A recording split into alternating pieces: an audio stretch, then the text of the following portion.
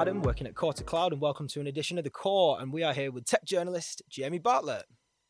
Hello. That's your cue. That's yeah. me. Yeah. That's it. Yeah. So this is at SCOM 22, which is Core to Cloud's biggest event yet, hosted at our very own castle. We are being filmed as well. Just just so you're aware. Yeah. So how about to start off, you just tell us who you are, what you do, and why are you speaking today? Well, I'm a technology writer. I've been doing that for about 10 years now. But more recently, I am the presenter and the host, writer, journalist behind The Missing Crypto Queen, which is a BBC investigative podcast into probably the biggest ever crypto Ponzi scheme, I suppose. And I was just telling people about the tricks that these guys use, how they fool people, and what lessons there are from that story for the wider IT security sector. Yeah. So I think one of the most interesting things that you said to me in your talk, you said about, despite this being one of the biggest cyber and IT scams of all time, it wasn't a technology scam. It was a psychology scam. Yeah, exactly. In the end, what this woman really managed to do, when you think about it, was to get about 1 million people to invest 4 billion euros in essentially a Microsoft Excel spreadsheet. It was a trick of psychology. It was playing on people's cognitive weaknesses, sense of urgency, the fear of missing out. Look at me, I'm credible, you can trust me. Really basic psychology tricks. And that is something I think that occasionally the IT sector focuses a lot on the tech, rightly, but maybe could focus more as well on the psychological tricks that these scammers will pull, because it's often the same kind of stuff.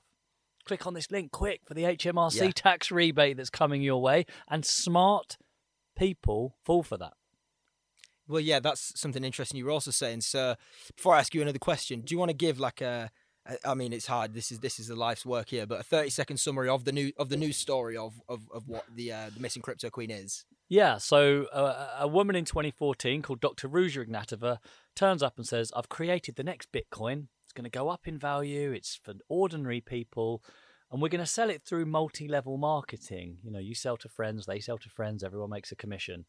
And it spread so fast that by 2017, about 1 million people had invested 4 billion euros from 175, pretty much every country on earth. Wow. And then she disappears in October 2017, goes on the run with the money, and the whole thing was just really an old-fashioned Ponzi scheme. And there was no real technology behind it, but she'd managed to fool that many people and for that's that the incredible long. bit. So who are the kind of people that she was fooling? Because surely this just can't be your everyday people. There was more people at stake here. It was ordinary people. I'd say the target of this investment scam were people who'd heard about Bitcoin but weren't specialists. Yeah. Had heard it was the future but didn't really know how it worked. They weren't IT experts, really, because IT experts sort of normally understand cryptocurrency and would have been very skeptical about what she said. This was for ordinary people, but that is most people. That is 95% of the population. So she had a big pool to aim at, but smart people, not IT people, that's it. but doctors. Yeah, doctors, surgeons. Journalists, people with PhDs in finance, NHS workers. Smart people. Yeah. But people who were overwhelmed with this cognitive, this sort of psychological weakness, this desire to get rich quickly, to believe it because they wanted to believe it. Because I've Googled it before. Get rich quick. I've Googled it. Yeah, we've all done it, and we've all seen our friend who's got rich from Bitcoin, and we're jealous and we want the same, and that's really what she was exploiting. And I think there are lessons there for IT specialists about those sorts of tricks that they use. And she is now on the FBI's 10 most wanted fugitives list. So she's one of the most wanted women in the world, and she's the only crypto scammer on the list. She's probably the only cyber scammer on the list. So we're talking about one of the biggest internet scammers of all time. So there's definitely lessons for everyone there. Big time. Because you are a journalist by trade, obviously tech journalist, so you're very savvy of it all. But wow, I like that. Not like the guys in this room. Well, there is some knowledge here, right? Yeah, some serious detailed knowledge. I was sitting in some of the sessions, and I didn't understand.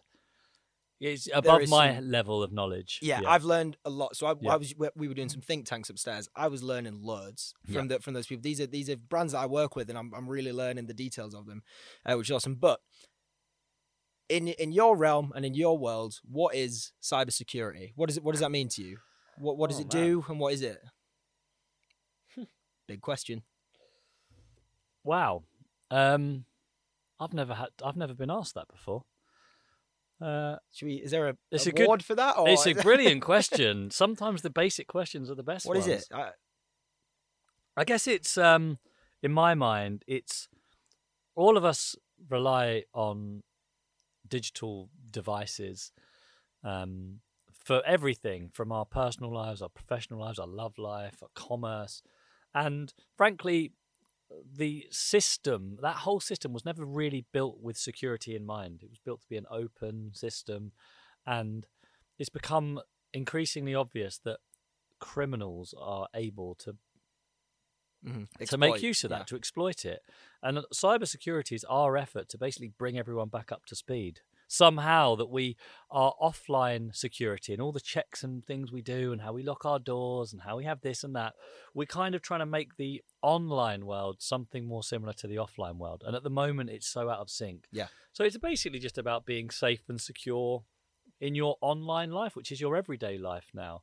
Yeah. But obviously, there's a lot of technicalities involved in that, a lot of difficulties, because it's just far more complicated than locking your front door. I mean, as you can see at SCOM alone, there's 15 different cybersecurity vendors here, and there's many more available. There is no one direct solution, is there? There's a multitude of different things that need to be fixed and monitored and solved. Yeah, that's right. Yeah, and it changes all the time, of course. Constantly evolving. So your 2014 book, The Dark Net. Yeah.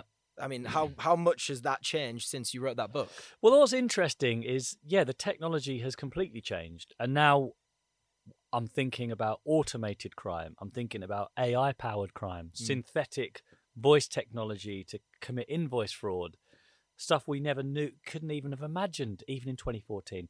But the psychology, the creativity of criminals, their inventiveness, their professionalism, their abilities, the difficulty for the authorities in prosecuting them because they live God knows where and can keep themselves hidden, that's the same. That's like the constant. So I'm always amazed at just how good these guys are at their work. And the specific approaches might change, but we know how brilliant cyber criminals are. And what we got to do to try to stay one step ahead, or at least no more than one step behind. That's a great quote. Yeah, thank you. Yeah, that's a great description of what cybersecurity is. So thanks very much for joining us. I liked it. It is. I liked it. Yeah. But that's the thing. That's coming from a tech journalist point of view. So if you ask an IT engineer, their point of view, it'd be different. Yeah. But that's hopefully what we can get into today. Yeah. Wicked. All Lovely. right. Thank you very much for joining us, Jamie. That's wonderful. Thank you very much for having me. I was already off. I was out.